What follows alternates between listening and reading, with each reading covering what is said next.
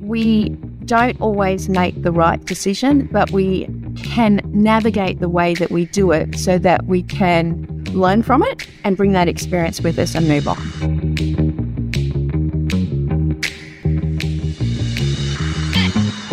Hello and welcome. You are listening to Dash Dot Insider. Whoo-wee. Still getting used to saying Dash Dot Insider, formerly the Investor Lab, but we are still all about helping you to create a life of freedom, choice, and abundance. And on today's episode, this is something just a little different. So I actually have got another podcast called The Wild Goose Chase. You can look that up on YouTube and make sure you subscribe. It is a great podcast. Of course, I'm a little biased, but I'm confident you're going to love it too. But on that podcast, I actually interviewed Jane Slacksmith. She has been a prominent feature in the Australian residential real estate industry for some time.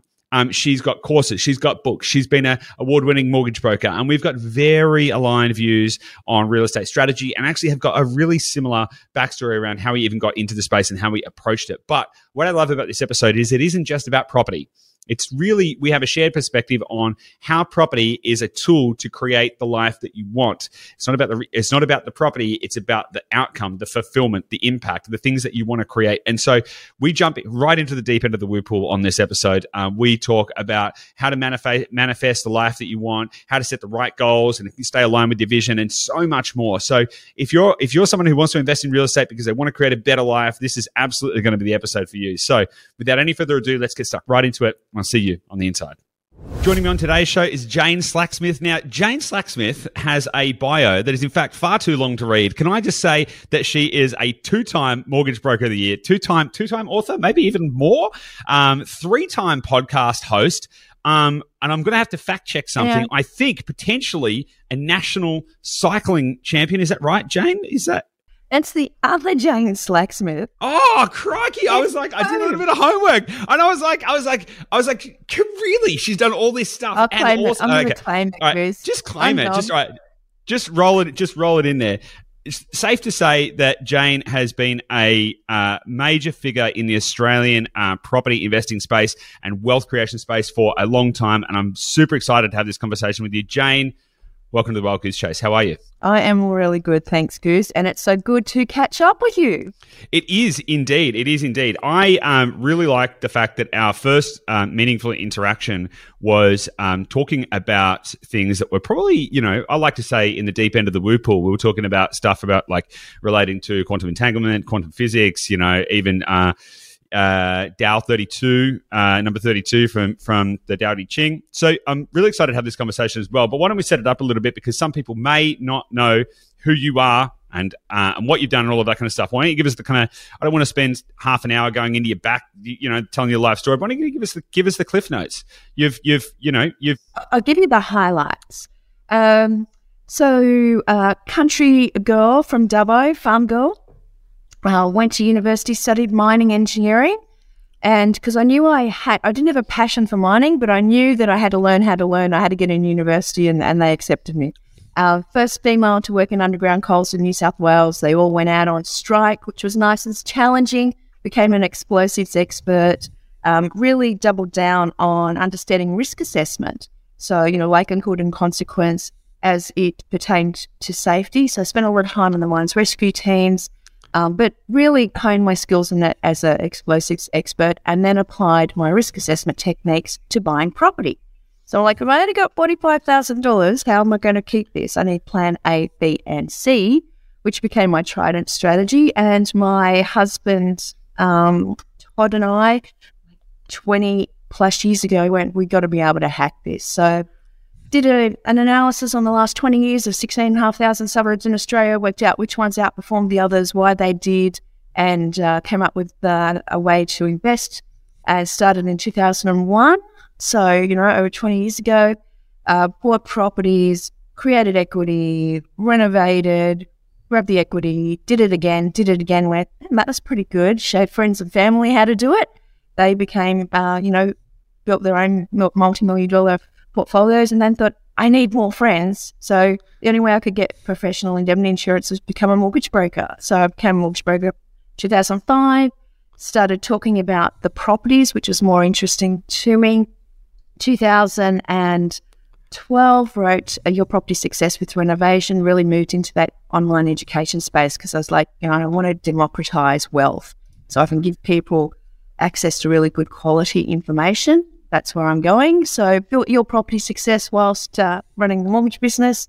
And just an absolute curious student of all things of human psychology. And it really struck me, even though, for instance, 5% of people who buy courses completely, and I'm like, mine are all going to complete it. What do I have to do to hack the psychology to, make people succeed despite themselves? And then, solve multiple courses, Ultimate Guide to Renovation, the Location Masterclass, really, that strategic understanding of the data behind their purchases and making quality purchases. And then in 2018, 17, it's like, there's some people who get this and some people who don't. What is that one thing? And so I went on a bit of a search into the woo, like you suggested. And being a scientist, I really went that way through like Dr. Joe Dispenza's work, trying to understand the science behind the psychology and then the neuroscience behind it. And, I did courses on neuromarketing, seeing what people ticked. And then I took my 10-year-old son, left hubby at home to Estonia, to Mind Valley University, surrounded by 1,000 people who were really their learning flow.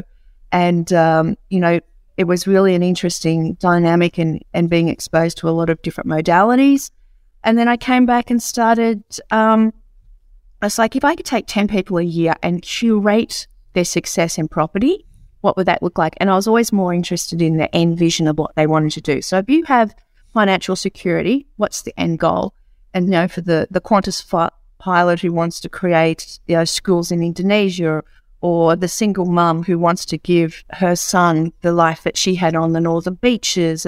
And I was really interested in the end goal, and I knew that they had these conditions in place that they had to get over first, and mainly financial. So it's like, if I can help people get over those financial conditions, how does that work? And so as I was navigating these, mentoring students through that, COVID hit 2020, and a couple of them were really having these career crises. And I could see these patterns that were playing out, the things that were stopping them pulling the trigger on their property investing, even though we had the research, we're down to the street, we're down to these are the houses you're targeting, it wasn't happening. And it was the same patterns that they were using in their relationships and that they were kind of, filling me in on all their careers. I was like, there's something, how you do anything is how you do everything. And so found the work of William Whitecloud, subsequently became a coach in an international accredited coach in his modality around understanding beliefs and conditions. And it's really just comes down to, that. So that's the progression. Cliff notes, done. That is fascinating on so many levels, to the degree that I'm actually not sure which thread to pull on first. Let me start at the start, right? Trident strategy. What is the Trident strategy? So this is my, if you asked me, most of the thousands of people I speak to about property investing, their strategy is hope. The hope strategy. I hope I get it right. Whereas my strategy was more like the scaredy cat strategy, which is, what do I have to do to not get it wrong? And so, I went to, I can imagine, back in 2000, I went to all of those 2-hour free sessions, We didn't have webinars back then. And then I bought like 120 books on property. And so I was just like, how can I hack this so I've got plan A, B, and C? So what became very obvious to me was knowing where to buy. So, and then understanding that market so well that I was buying below the market.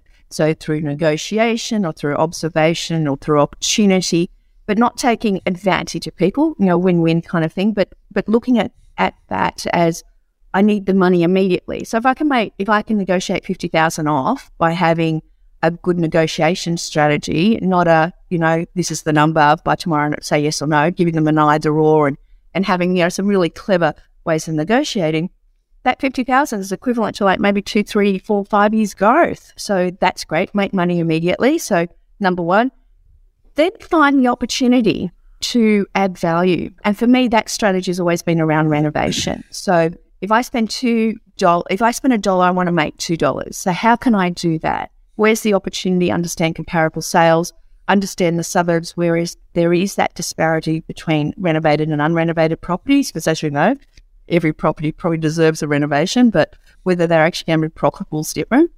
So make money in the midterm and raise that cash flow to actually cover and help cover the expenses. And then it's all about growth. So understanding growth, understanding the fundamentals of growth, understanding why people move to areas, the demographics. You know, I read census like a storybook. I look into a suburb and I understand what's going on there. And so for me, you know, the Trident strategy, 3 ways to make money: buy below the market, renovate to add value, and long-term growth. That's so awesome. So I didn't actually realize, because I haven't actually read your books, right? I'll be honest. I'm sorry, and I haven't actually done the courses either. So, but what is really fascinating me is the similarities between your story and my story, and also your approach. And so I'll give you the kind of cliff note to that. So we back in 2018, Gabby and I went and bought a property. We had no idea what we were doing. We got spooked to, so to speak, and we bought the wrong property, wrong place, wrong time, lost a bunch of money, and went, that's not how that's supposed to work. How does this? And then from the same perspective, I was like, well, why do some locations go up? Why do some go down? Why do some people make money in property? Why do some people not? What would need to happen so that we could not stuff up again, right? Because we couldn't afford to stuff up again. Like, we were not in a position that would be viable. And we were like, okay, so how do we remove risk and increase our chance of success by mitigating the downside risk, right? Not going, how do we get rich quick? More like, how do we make sure we don't go broke, right? How do we make sure we succeed? Yeah. And so we cooked it down. So we kind of did the same thing. We just overdosed on going to all the different seminars and reading all the things and doing all the stuff. And you should have seen our rental property we were living in at the time. It was covered in maps. We just like buy maps, big wall size maps, and we're like plotting things out and trying to triangulate it. It was a little bit like Rain Man-y type stuff going on all through the house. Our housemates at the time just thought we'd gone completely bonkers. And we again started to derive, okay, well, what would the characteristics need to be? We were like, okay, well, you need to know the area well enough to know that you're going to get some growth or potentially be able to buy under market value, right? So you want to have a capital creation element of it. You need to have a cash flow element of it. So that's either capturing yield at the time of purchase or some other method. And in theory, there should at least be a way that you can add value to it over time, right? And if you have all 3 of those, and different properties will have all those characteristics in different measures, sometimes you don't need the ability to manufacture if you can buy a good deal in the right place. And there's kind of like a triangulation of those kind of things. We call that the Holy Trinity. So it's interesting. You've got the Trident, we've got the Holy Trinity, and the kind of same general approach. Yeah, the same general approach of like, how do we get obsessively focused on the data to make sure that we can identify the right. I always say right property, right place, right time. Because if you get the location right, it's going to do 80% of the lifting. But the right location isn't just the right suburb; it's the right street. It's all of that kind of stuff, as you just pointed out too. So I think that's fascinating. It's really, really cool. It's interesting. There's a saying that says something like the universe sends out an arrow, and there's multiple targets trying to catch it. And it's. For me, those fundamental beliefs, it's funny because I'll be having conversations with people about strategies or their vision of what they're trying to create. And they'll go, I don't know if you've heard about it, but there's this Trident strategy. I'm like, no, tell me all about it. And so by them telling me, right, I'm like, great, I understand that you understand what the picture looks like. And it's just talking about the multiple targets. It's interesting to note that nylon was actually invented in New York and London, NYLON, on the same day, and claimed it. And it's just like all these teams for all this time are trying to create something. And it's often what happens is when there is an obvious solution or reality, multiple people pick up it. So the fact that there's a Trident and there's a trilogy, I think is just fabulous. And the way that it minimizes risk by saying, well, you've got a plan A, B, and C. So if you really stuff it up, the other 2 will kind of come in to rescue. Yeah. And, for me, that the kind of scaredy-cat strategy was, well, and when I'm sure it's the case with you as well, when you speak to people and they say, look, it's my first renovation, so I'm probably going to make mistakes and not make money. I'm like, why are you choosing that as the end result? Like, your focus creates your reality. So Why don't you choose success? And how about we navigate that with some proven rules at work? Yeah, it's so funny, isn't it? Because our words and our thoughts do create our reality. And it's so funny how many people set themselves up for failure by telling themselves that they're going to be setting themselves up for failure. I'm going to make a mistake on this one, and that's okay. It's like, well, why? Why would you choose that? Like, why would you choose that outcome? so let's go on. It is interesting in the sense that, like, you can't not convince people that they do this because they can show you examples. So every real estate agent's bad. I always lose money. And you're like, well, tell me about this. And so they're like, well, the belief is I always lose money. Everyone's trying to get me. They create that by going, okay, I'm going to go and put myself in a situation. I'm going to have doubts. I'm only going to give them half the information because I don't think they're going to do it. And it's invariably these people let them down. They go, there you go, I proved my point. And there's this down spiral, right? Where those people and that's why I love the creating the vision and stepping into the vision of what people create. It's like, so tell me what life looks like when you have everything that you want. And by creating that connection, so for me, it wasn't about having 7 investment properties. It was about the lifestyles and having what I can create and contribute, the legacy and impact I want to make. And so when you have that, it's this upward spiral because you create it and that reinforces success, which creates it again. So you get to choose downward or upward. It's a simple selection. It is. I want to continue on this theme, but I want to just pull it back just a little step because from what I can see, the significant majority of property investors, the significant majority, never achieve the level of financial success they intend. I have not met a property investor so far that didn't have a goal to achieve financial freedom. And from what I can see, the majority of investors don't achieve that goal. Do you share that view? Do you think that is true? And it's okay if you don't, by the way, because I'd love your perspective on it. And well, firstly, do you believe that's true? And then I can ask the next question. Yeah, I made a commitment in 2005 when I started this path of education for people. And from that, at that stage, it was really around, I wanted people to succeed despite themselves. I wanted to democratize wealth so that people could have the financial security and everyday Australians could go for their true nature and purpose of what they want to do. Everyone has this side hustle or, when I have time, when I've stopped working 40 hours a week for 40 years, then I'll have time to contribute to the local community thing or create that impact investment I want to do or the business or whatever.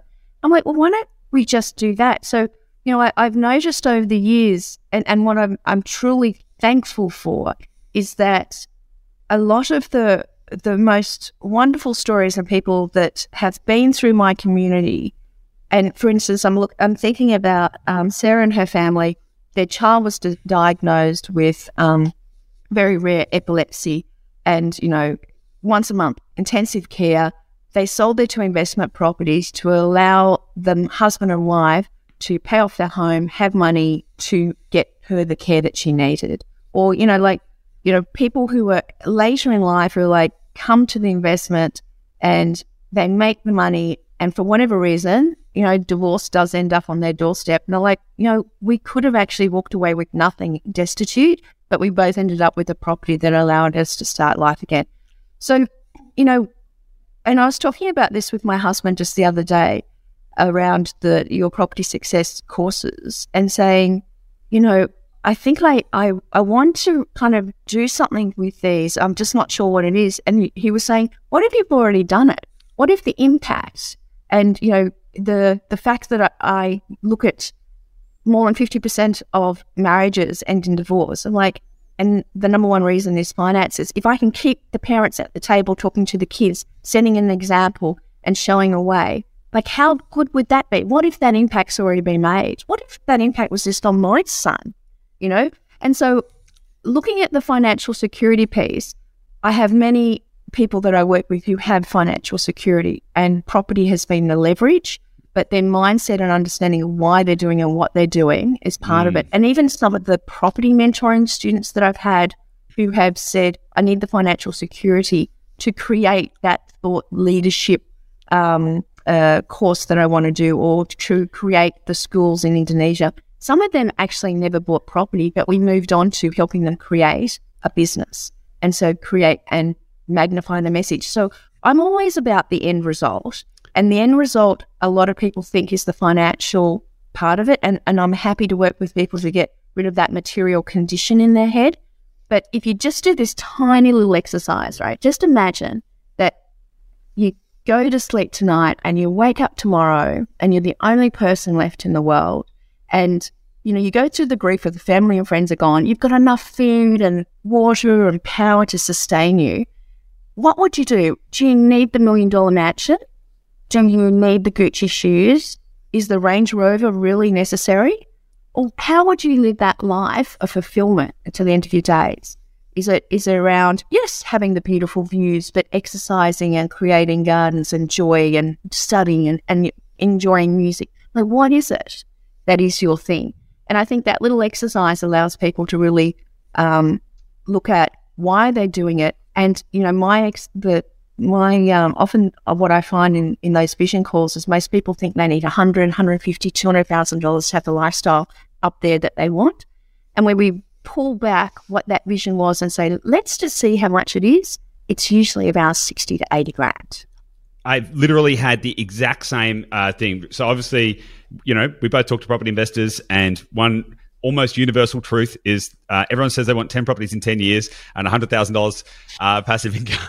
It's the everyone dream. And it's so funny because I've done the same thing. So we call it minimum viable life. So the way that I think about that is like, okay, click your fingers and imagine that you wake up tomorrow, you're in the same house, you've got you're doing all the same stuff. Nothing's changed. You're eating the same food. You don't suddenly have a private jet or anything. Just everything's exactly the same, exactly as it is today. But you don't have to go to work again, ever. What would that mean to you? How would you live your life then? What would you do with your time? And also, how much realistically would that life cost? And for most people, it's somewhere in the kind of like 60 to 80K range is that kind of like ultimate kind of freedom number. And particularly for a lot of people who want to travel, because travel can be expensive. It can also be relatively inexpensive as well. And so you can kind of achieve all the things you want. And what I love about the response there is because you've reframed success. Because if you use a specific financial metric or target and say that that is the version of success, then you're going to be you're going to be positioning your personal value and your personal happiness and your personal sense of achievement based on an external material thing versus focusing on what is the fulfillment piece of that, which I 100% agree with. And one of the most interesting things that I've seen with investors as well is it's not getting up to some platform of like 10 properties or anything like that gives them a transformational experience. It could be the first property that goes well. It could be the second property. It could be also when you get to like maybe 3 or 4 properties, I like to say you hit save, right? You suddenly go, oh, well, hang on a second. All right, I'm not retiring anytime soon, right? But I now have the confidence to go and live the life that I want now because I know that I've in effect created something that is going to give me the security and the safety such that I can feel empowered to go and do the thing. Now, I've had that same experience. I recently signed up to a mastermind program, quite a high level mastermind program. And what was super interesting about that, there's a specific thematic for the mastermind program. It's quite high level, all of that kind of stuff. What was really interesting about that is the moment that I signed up to do it, paid the money, did the thing, made the commitment, before I'd even been onboarded into the program, before I'd even learned any of the stuff or met any of the people, my mindset changed and I started acting as if, and I started doing the things that are being taught within that mastermind without ever having received any of the content. And the reason for that is because I felt like there was a shift in me that gave me the confidence to know that I could go do the thing because I'd already that was the in effect creating. I'm like, okay, cool. I'm part of this now. I have an identity piece that is part of who I am and I've got the confidence to do the thing.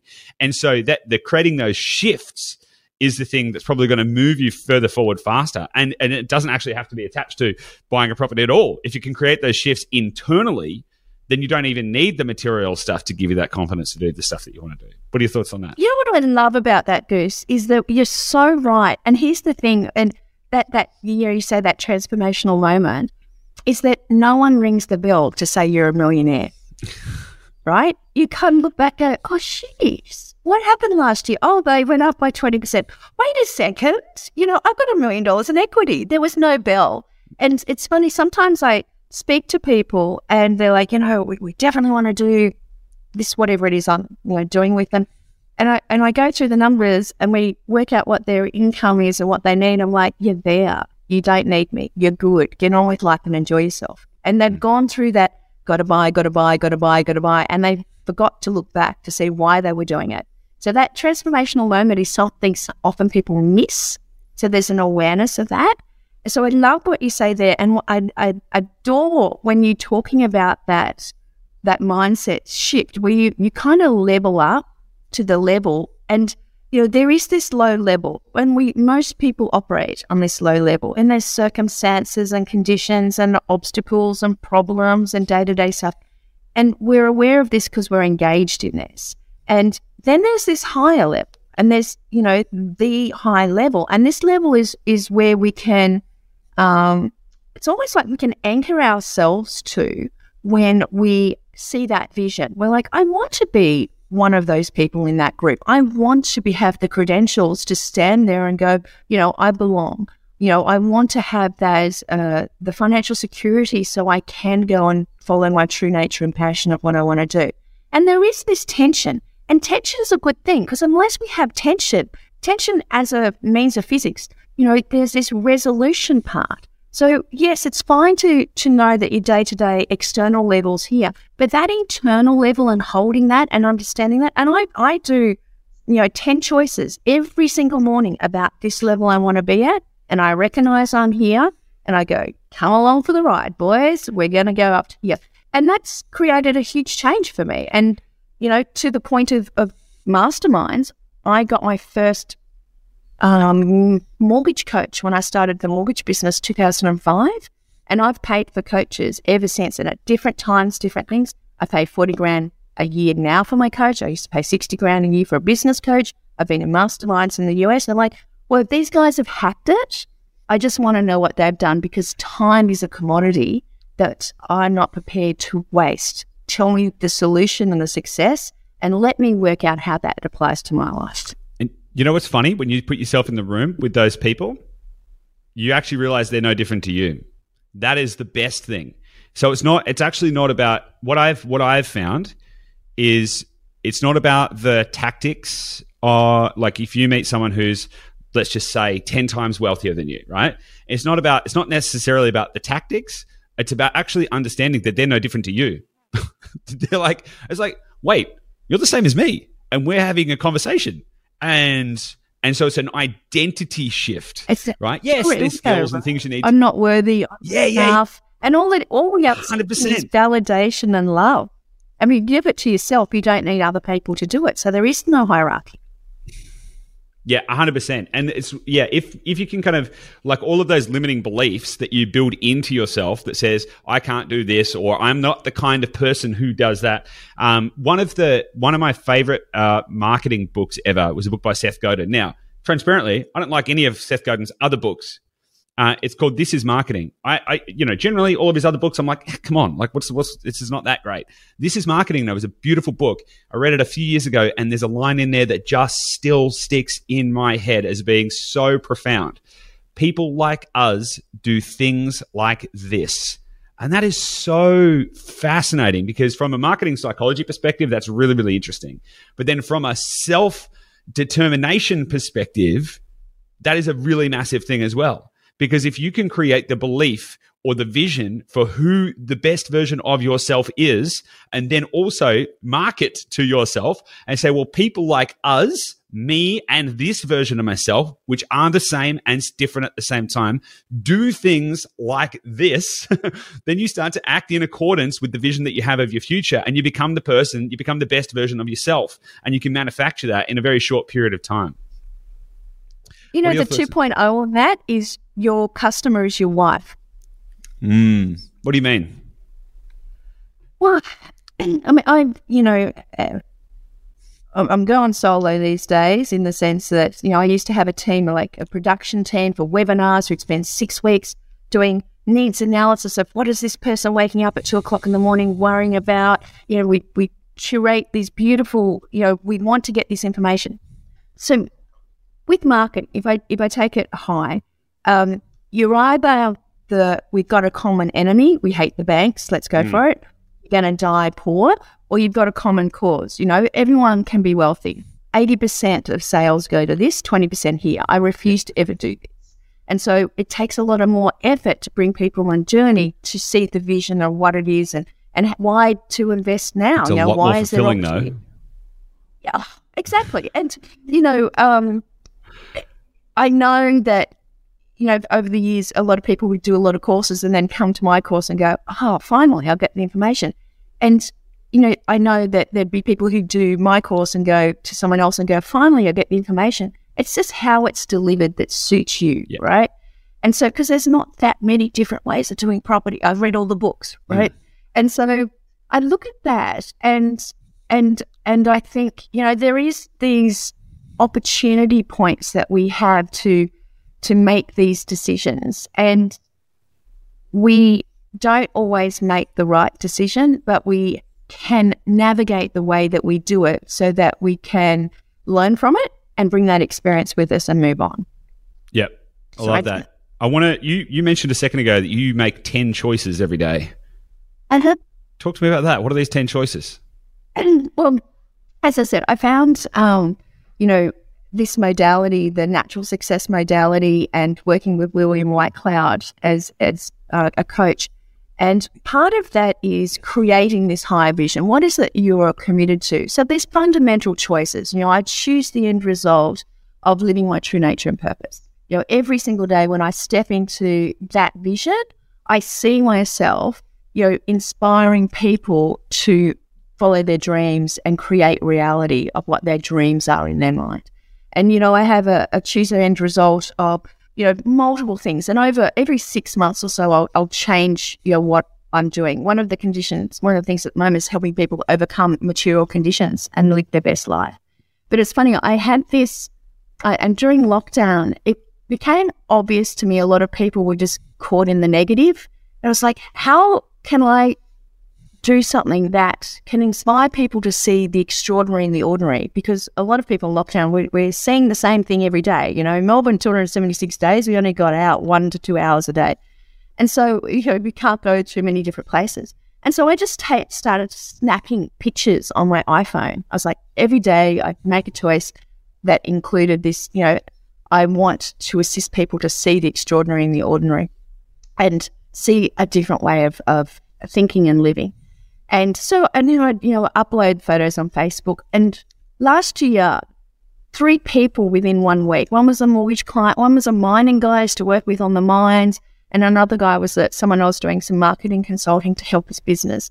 And they all said, we never comment on Facebook, but your pictures got us through every day. I thought, isn't that interesting? Of all the thousands of pictures I uploaded, I actually only put like 100 of them on Unsplash so people could use them if they want.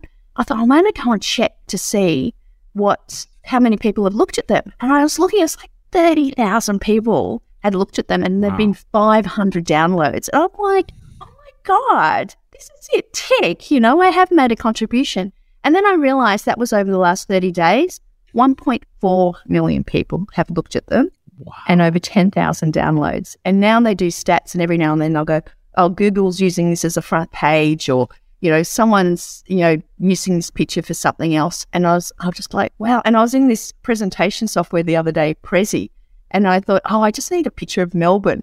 So I put, find me a picture of Melbourne, and up came one of my pictures from this software. And I was just like, isn't that interesting?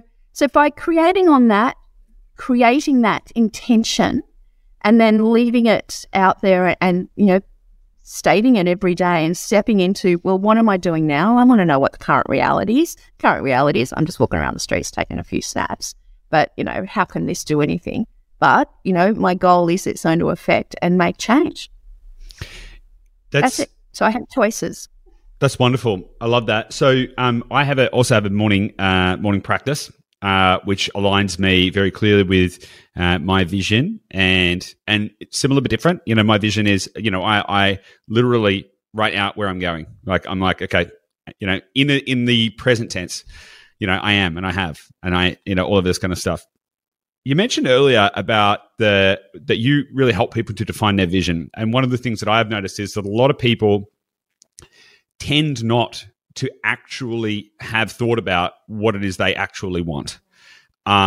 Even if they have, let's say they've made a decision to invest in real estate, usually it's not a deeply considered. It's I want to do better, or I want to create wealth, or I want to set myself up. But there's not actually a real clear vision of what that actually means, or the specific outcome that they're trying to get to. So I would love, if you could, to kind of talk to me about how you help people to clarify their vision and, the specific tactics that people might use in order to stay aligned with their vision. Like there's things like, is it journaling? Is it vision boards? Is it, some other kind of meditative kind of thing? Like how do you help clarify that and then help people stay aligned with it?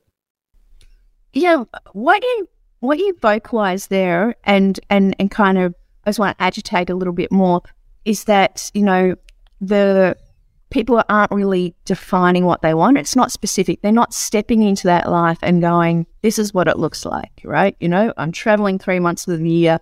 This is how it feels like doing first class. But anyhow, this is what it looks like, and really experience the emotion that connects them to it.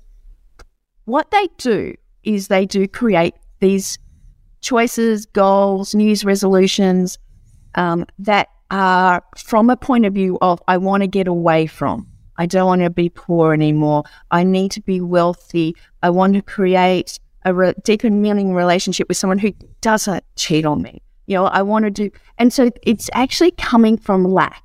And all your subconscious is hearing, I'm going to go woo-woo, double click unsubscribe now, people.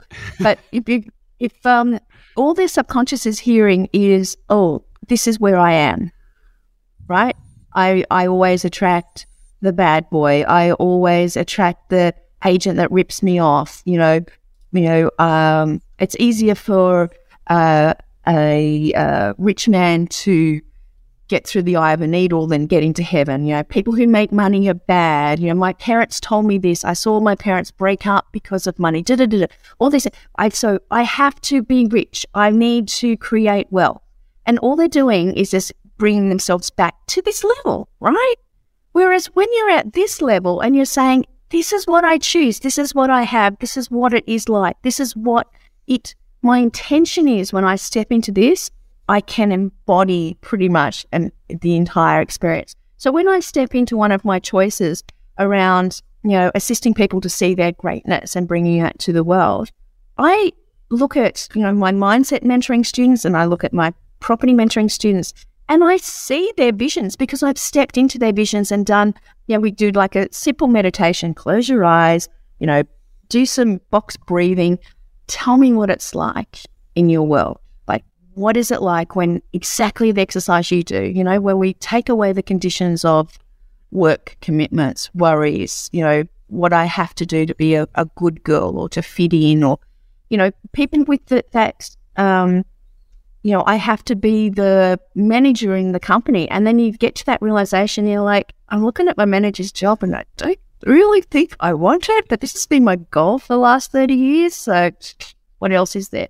So it's that negative vision is actually holding a lot of people back, and they can't see that. That's really interesting, because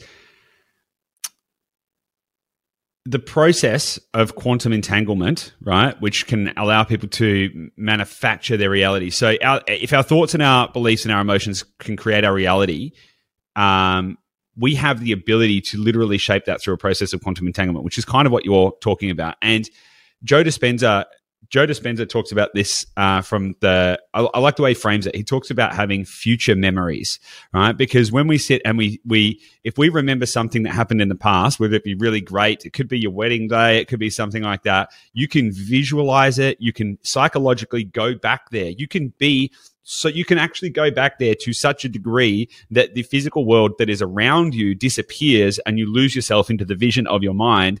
And in that vision also, you have the emotions that you felt at that time at that moment. You actually, for all intents and purposes, literally transport yourself back to that moment, because the brain can't actually tell the difference between reality and perception. There's no differentiating factor. And the reason for that is because there is actually no differentiating factor between perception and reality, because it's all just, mostly negative space and frequency and stuff anyway.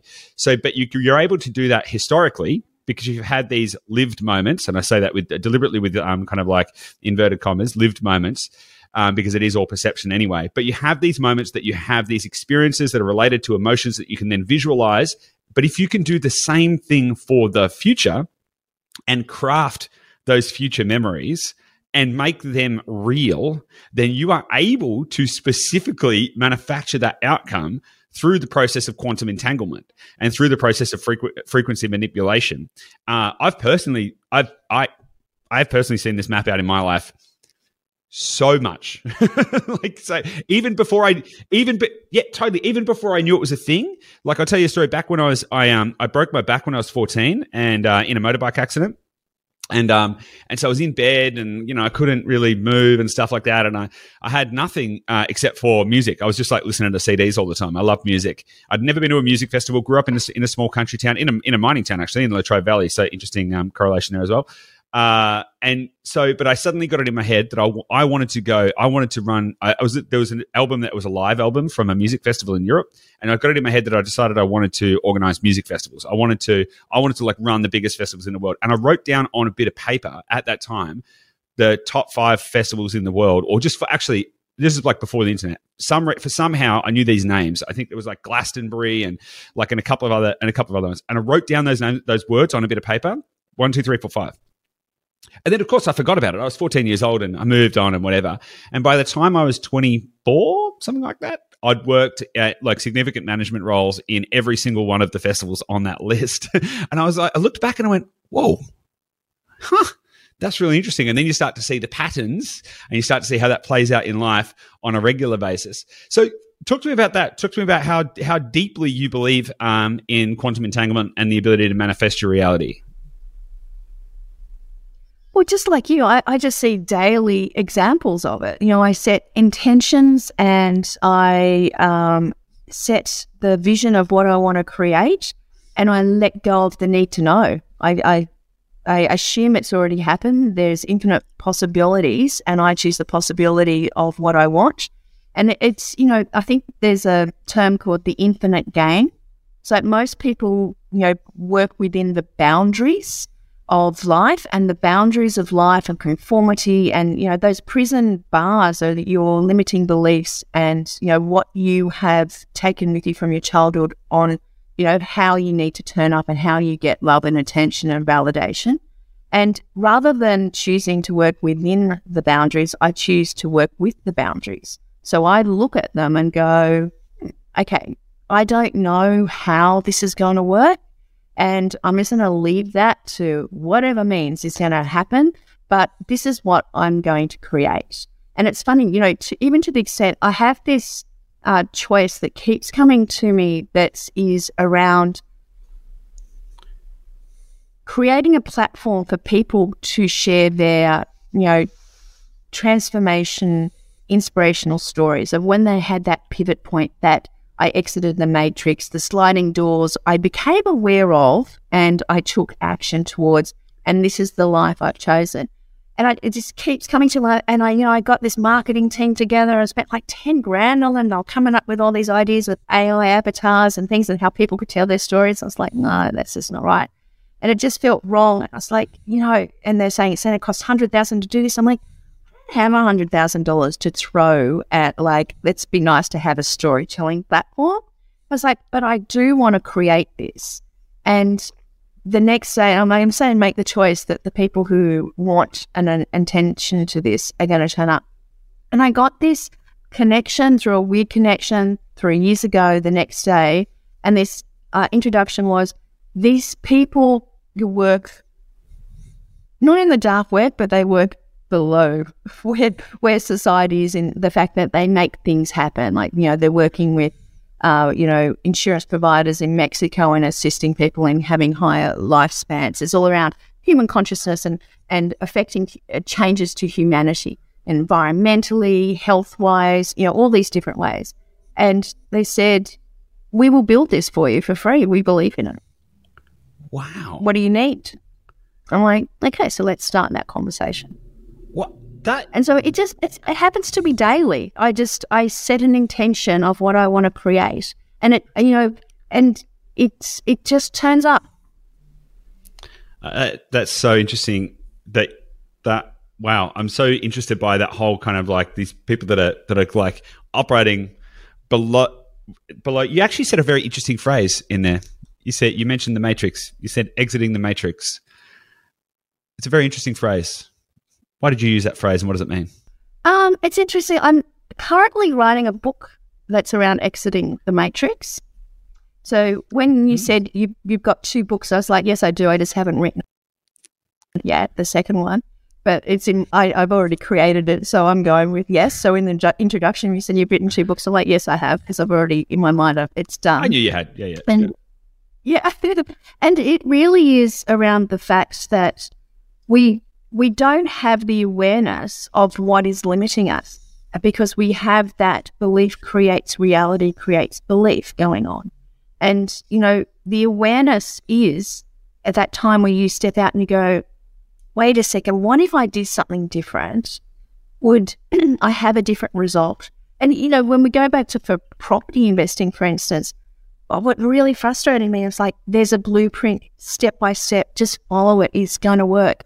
And I'd get, people from what can you afford, buy the best possible place that you can afford, when you can afford it, don't time the market, it's time in the market, land goes up in value, houses, not units, understand where you can buy suburbs down to streets using census, down to the typical property. I'm like, let's go. And they go, I bought a unit. I'm like, where did you fall off the path here? What happened? I'm like, we got down to the suburb and we're like, yeah, prices have gone up, did the research again, bought a unit. It's like, wow, you can give people blueprints, but they actually go back to their old behaviors, and they're the same people in their careers that go, I did what was right. I went to the right school, did the right university, got the career, started going up. And then I was like, well, I'm just going to take a little bit of an easy way here, or I'm just going to do something that's not really, would align me to get to the next stage I want. And they make a choice and make maybe an investment that goes wrong, or put money into something that they haven't fully researched, and they do it. And I see these patterns that people perform because all we are is we're just, we're almost, I'm not going to say victims, but we're creatures of habit, and conformity and comfort is addictive. It's an addiction. And so we live within the boundaries of the matrix that are comfortable, and it gets uncomfortable. But tension creates change, and tension creates, these opportunities. And, even as an explosives engineer, I was designing blasts that create energy that has the maximum input onto a piece of rock that would make it disintegrate. But I knew that it always would take the path of least resistance. So I had to know about the fractures. I had to know about, the escape routes. And, a lot of people live in a life that has what's the easy way? What's the escape route? Because it does take will, it does take action to actually recognize you're in a matrix and then make the choice. And without getting, full woo-woo, it's just about making the choice. You have the choice. And there is a choice you're facing every day. Do you choose what you really want? Or are you coming from lack and running away from something? And, property, you and I both know, you're living the life of Riley in Bali, right? Like, you've made a choice that allows you to work on what you want with the people that you enjoy and also have that balance of lifestyle. And we have those choices, but sometimes we think they've been taken from us. And, I think the matrix is just a construct that is an easy way to talk about things that says, there is the old operating system, and we were working on MS-DOS for years, but most people moved on to, Windows 13. Yeah. You know, you get to have the choice, but just sometimes we just don't know that, and we miss out on the fact that there is opportunities and choice that we can choose. Yeah, so interesting to use that computer analogy because, you know, like quantum computers are being created right now. They've got the ability to process multiple things at a time, like significantly, you know, almost instantaneously and all of that kind of stuff. And to use your analogy,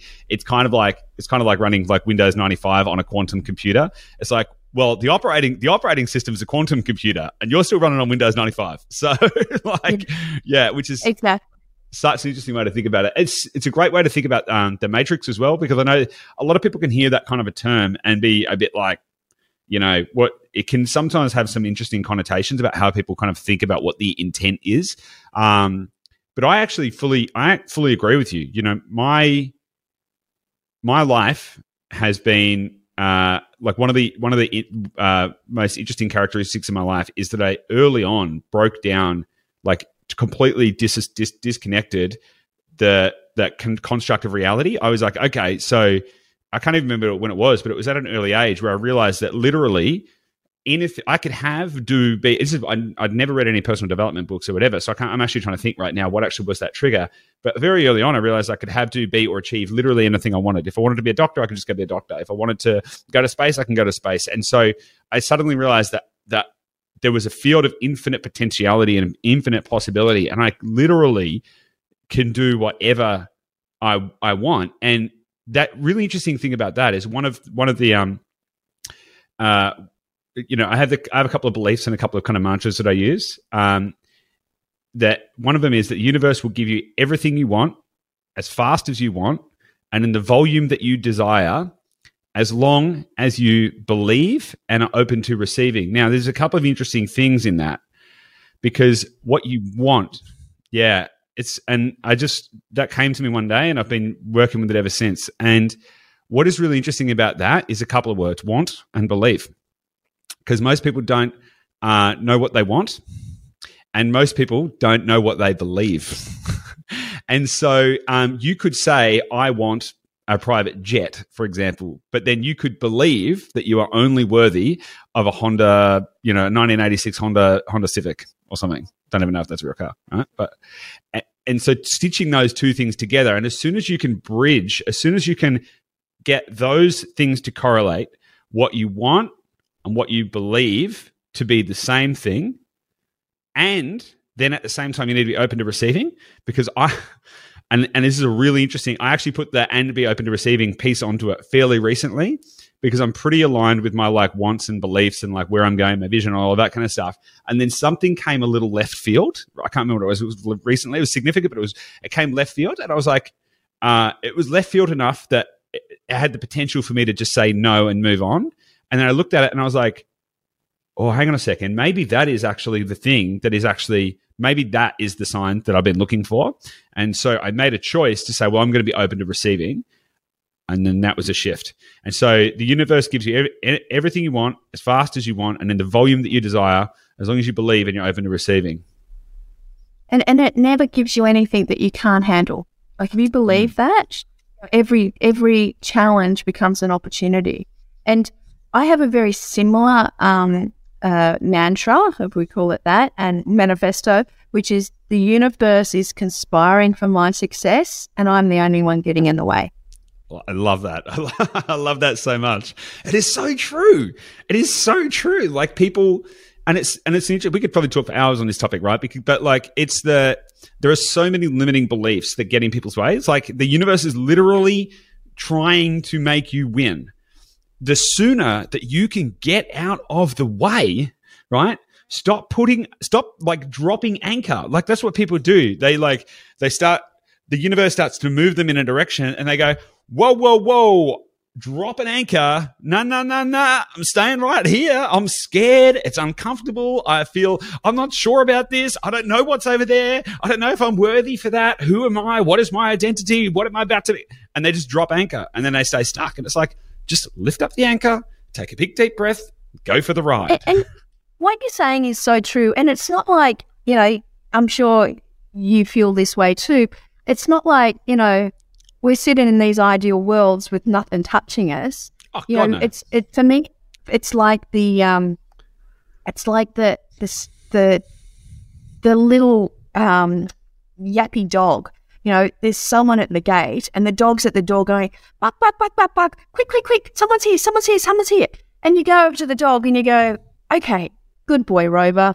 And he goes back to bed. Now, he doesn't care if it's a postman or a robber. He's done his job. And so when I'm there and I'm in a situation, I'm like, oh, this is not going to work out. Oh, you know, this is not right. Oh, God, I've just had an argument with my 15-year-old son again. And, geez, you know, I'm not feeling happy about this. And he shouldn't have done that. And he shouldn't be calling me Jane. He should be showing respect. And when I've got this little dog barking and I've got like the should-haves and my emotions and my feelings coming up and what I'm thinking, I'm like, oh, there you are, ego. Like, thank you for letting me see you. And now I choose not to be involved in that. And so, you know, it's that awareness piece that goes, oh, isn't that interesting? There's my belief that I should be the great one in the relationship because I'm the parent. What happens if I see my son as great and all he is doing is acting out the fact that he wants to test where his boundaries are? Who am I to stop that? Yeah, that's so true. Because once you can identify the ego as that voice, like the ego is a freaked out little piece of you that is just constantly trying to get in your way. And as soon as you can identify that, and it's an interesting thing about frequency as well, because, you know, if you think about like energetic frequency, peaks and troughs, you know, you're getting highly stressed, highly excited, highly depressed, all of that kind of stuff.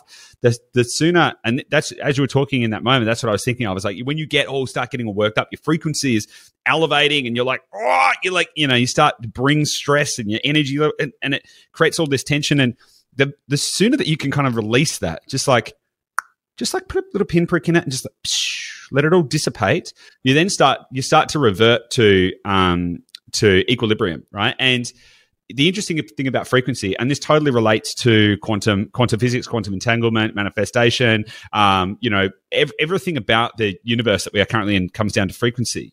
And the Buddhist quest for enlightenment is actually a quest to get their frequency as close to equilibrium as possible. Because if you can get to equilibrium, that is the ultimate. That is effectively when you transcend and become enlightened. And so a big part of being able to unlock this kind of stuff, and yeah, to your point, I am no master at this. I still get stressed out at times. Things are still like, I still face challenges. Oh God, yeah, I'm not like floating around in some cloud of. It's like, but the more that you can consciously work to reduce the variability of those frequencies, like to think about like an echocardiogram, squeeze it, just keep working on it, and over time you get closer to and then the closer you are to equilibrium, the more that your thoughts have the ability to manifest in reality. Yeah, and you know, I think, yeah, for me, energy, you know, quantum's just amazing in the sense that it can. It's science today that is actually putting or validating Eastern European beliefs of thousands of years ago, right? And so it's bringing those together. And just the mere fact that energy exists, but you can't see it until you see it. It's not real until you see it. And all of these different things. And, you know, there's a couple of things I want to pick up on there that are amazing. I had a lovely childhood, you know, growing up with, you know, my sister and my parents. And my mum used to say to my sister and I every night, you know, well, not to my sister, but to me, you're Jane Slagsmith. You can do anything but fly. And with God's help, you can fly. And I believed it. You know, I just believed. I went into every situation believing that there would be a positive outcome and I could achieve it. And, you know, if I couldn't, I would get the resources of the people who'd done it before and learn from them. I'm just like, I don't have to create it all myself. I don't have to be the warrior here. I just need to be the person who gets, you know, what I want. And, you know, being someone who comes from service, you know, I want to be able to learn so I can teach. And, you know, it was funny. I was listening to, I listen to morning TV maybe 2 times a year. And I turned it on this morning and they were interviewing kids about what they want to be when they grow up. And this little girl wanted to be a vet, and another one, a little boy wanted to be a teacher. And this other little girl said, I want to be a bin man. And if I can't be that, I'm going to be a plane. I was like, yes. Like, what kind of parents have told this girl that she could be anything? And she's like, and this is what I'm choosing today. And it's like, that is just, and it was so beautiful because that childlike innocence of we can achieve anything that we want, we lose that. We get it. We have these experiences that go, wait a second, I have to not voice what I want, because if I do, my poor overworked parents have got all these extra kids, are going to have extra demands. So I'll just be in the corner and be the quiet one. And we then do take that through life.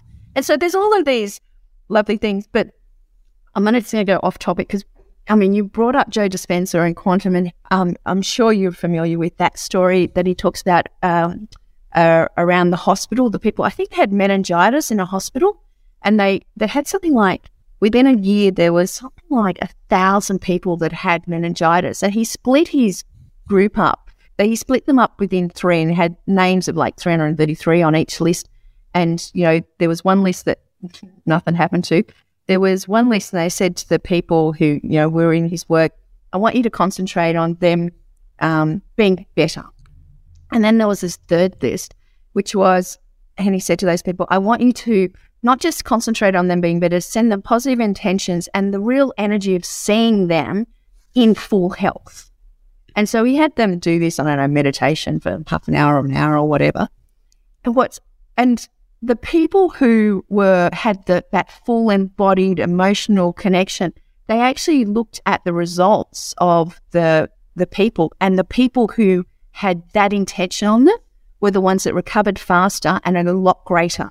And, you know, I was reading that just going, that's insane. Like, my scientific brain goes, that's insane. But what's even more insane about that, and the reason there was 1,000 of these, like, people in one hospital, which makes you wonder about how bad the hospital was that it was post-war Europe, and it was over a 3-year period.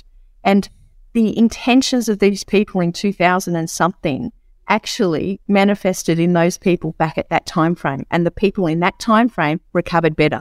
So what these people were doing today, talking about quantum entanglement and the time energy difference, you know, if you look at that, of all time and space, these people today actually influence the outcome there.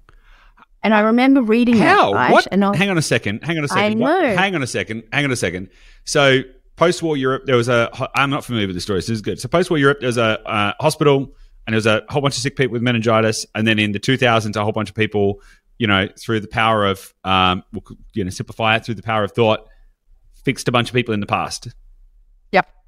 So that blew my brain, right? Yeah, and I was just like, this is kind of strange. What if I can, with my limited abilities, change things myself?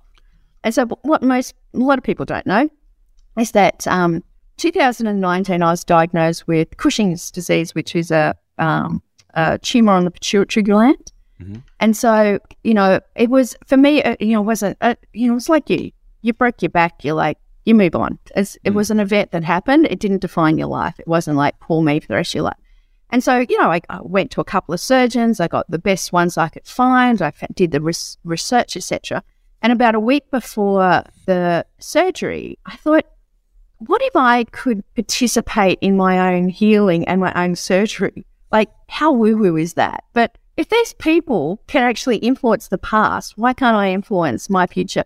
And so I was talking to this person and said, is there anything about like visualizing good surgery? And to this GP, and she said, oh yeah, there's this book. So I bought the book, and I'm like, do I really want to read the book? Oh, you could buy a $20 meditation, or just do the $20 meditation. So I'm doing this meditation twice a day. And this meditation is essentially, go to your happy place, go to a place where it's healing. You know, I've got a log cabin in the woods I go to, hang out in the log cabin. It's pretty nice. And, you know, I'm sitting down, and it's like, look, imagine the surgeon, you know, makes the initial cut, blood moves away from what they have to cut out. They cut it out, good, clean blood comes back, and it regenerates beautifully, and everything goes well. I'm like, that's pretty good. And so I go into surgery at 6 p.m, and it's supposed to be like a 4-hour surgery. And I wake up in recovery at 8, and I'm like, geez, there's 2 hours, something went wrong, what's going on? And I'm still, you know, I've just had brain surgery, let's face it. I'm kind of a little out there. I'm on, you know, what's that terrible drug they give you? Morphine. I'm on morphine. And the surgeon comes in and he says, oh, Jane, I was like, what went wrong? Like, what happened? He said, it was amazing. I made the cut and the blood moved away and I could pull it out. It was the easiest operation. The blood came back and it was it. It was done. I was like, I did that. He said, no, I did that. I'm like, no, I did that. No way. We still disagree today. And I told him what I'd done. And he's like, I need to get this to more people. Wow. And so I was just sitting there going, what if you can create your own reality? Let's test it out. That is so cool. Like as a direct and personal example of actually doing that yourself. Because and again, I mean, we only have limited time, but the more that people can really deeply understand that everything is it's just a big. I like to think about the entire world as just a big ball pit, right? It's just a big ball pit, right? We're all just these atoms and particles. It's just a big ball pit, right? And we can just decide what any one of those individual balls are. We've decided to give them the current form that I have. I decided this, right? And I can decide this. And you can kind of decide anything you want and create that. That to me is something I think a lot of people need to get their head around quite a lot more. Well, I'll tell you something funnier about that recovery room experience. About, half an hour out of surgery, and the nurses come up and they go, what's your name? What day of the week is it? They're testing on you. And after about an hour, the nurse came back to check on me and she said, oh, what is that you do? And I said, I help everyday Australians, release themselves from financial insecurity so they can get on with life and start living their true nature and purpose. And she went, how do you do that? I said, through residential property strategic, purchases. And she said, I'm buying out off the plan. House and land package at the moment out, Western Melbourne. I was like, no. Let me tell you about supply and demand. Let me tell you about, growth and the drivers. And she said, wait a second, there's another nurse here who's doing this. And she came over. So I ran a masterclass an hour after brain surgery in recovery. And they rang down from upstairs and says, like, Jane's husband and son are up here waiting for her. Is she okay? I'm like, oh yeah, we'll send her up. And on the next 10 days, I ran masterclasses every day. And I halfway through that time, I was like, I'm going to have to save all these first home buyers and have them think like investors. And so I was like, I'm going to create a first home buyer show. I was like, I don't want to have to learn how to do this by myself. And so I engaged a mentor and engaged her. And I was like, okay, I want to create this. And she's like, where are you? I'm like, I'm in hospital. Don't worry about that. Just have brain surgery. And so, I'm creating this thing. And my PA at the time rang my husband and says, Jane's just, signed up and she's buying lots of courses. I'm not sure if she's okay. And he's like, she knows what she's doing. I leave Jane to Jane. Jane does Jane. And and so I created that from that experience. And, so I'm always kind of looking at opportunities to get people out of their own way and create their success. And then when I realized that I'm not the sage on the stage, I'm not the hero of the story, I want people to be the hero of their own story. It's like, well, in actual fact, if you do have the awareness and the tools to allow you to do that, and I learned that through William Whitecloud's work. If you do have this thing, for me, I wasn't as, into it and as aware as you were. I needed the structure to bring me along it. But I'm just like, well, let's just leave it to the universe and tell them what I want. And, let's just see if that works out. And it does. Awesome. I love that. So, Jane, this has been, honestly, one of the best podcast interviews I've done in the last, 3 or so years that I've been doing podcasts. So thank you. Thank you for asking the good questions. It's funny because you and I are in this like property world, right? And it's numbers and it's strategy and it's all of this. And I had this great fear. I had this belief that people would double click and unsubscribe if they knew that I was also teaching and working in this other space. And then I realized the people I want to work with won't unsubscribe.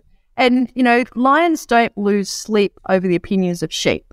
I'm like, so if you turn up authentically every day and just go, you choose. And it's a choice. And, we do have a choose your own adventure opportunity every single day. And you choose, are you in the matrix? Are you playing inside the boundaries or with the boundaries? That's it. I love that. That is a great message to leave it on. Jane, thank you so much. We'll have to do it again sometime. Appreciate you coming on. All the best.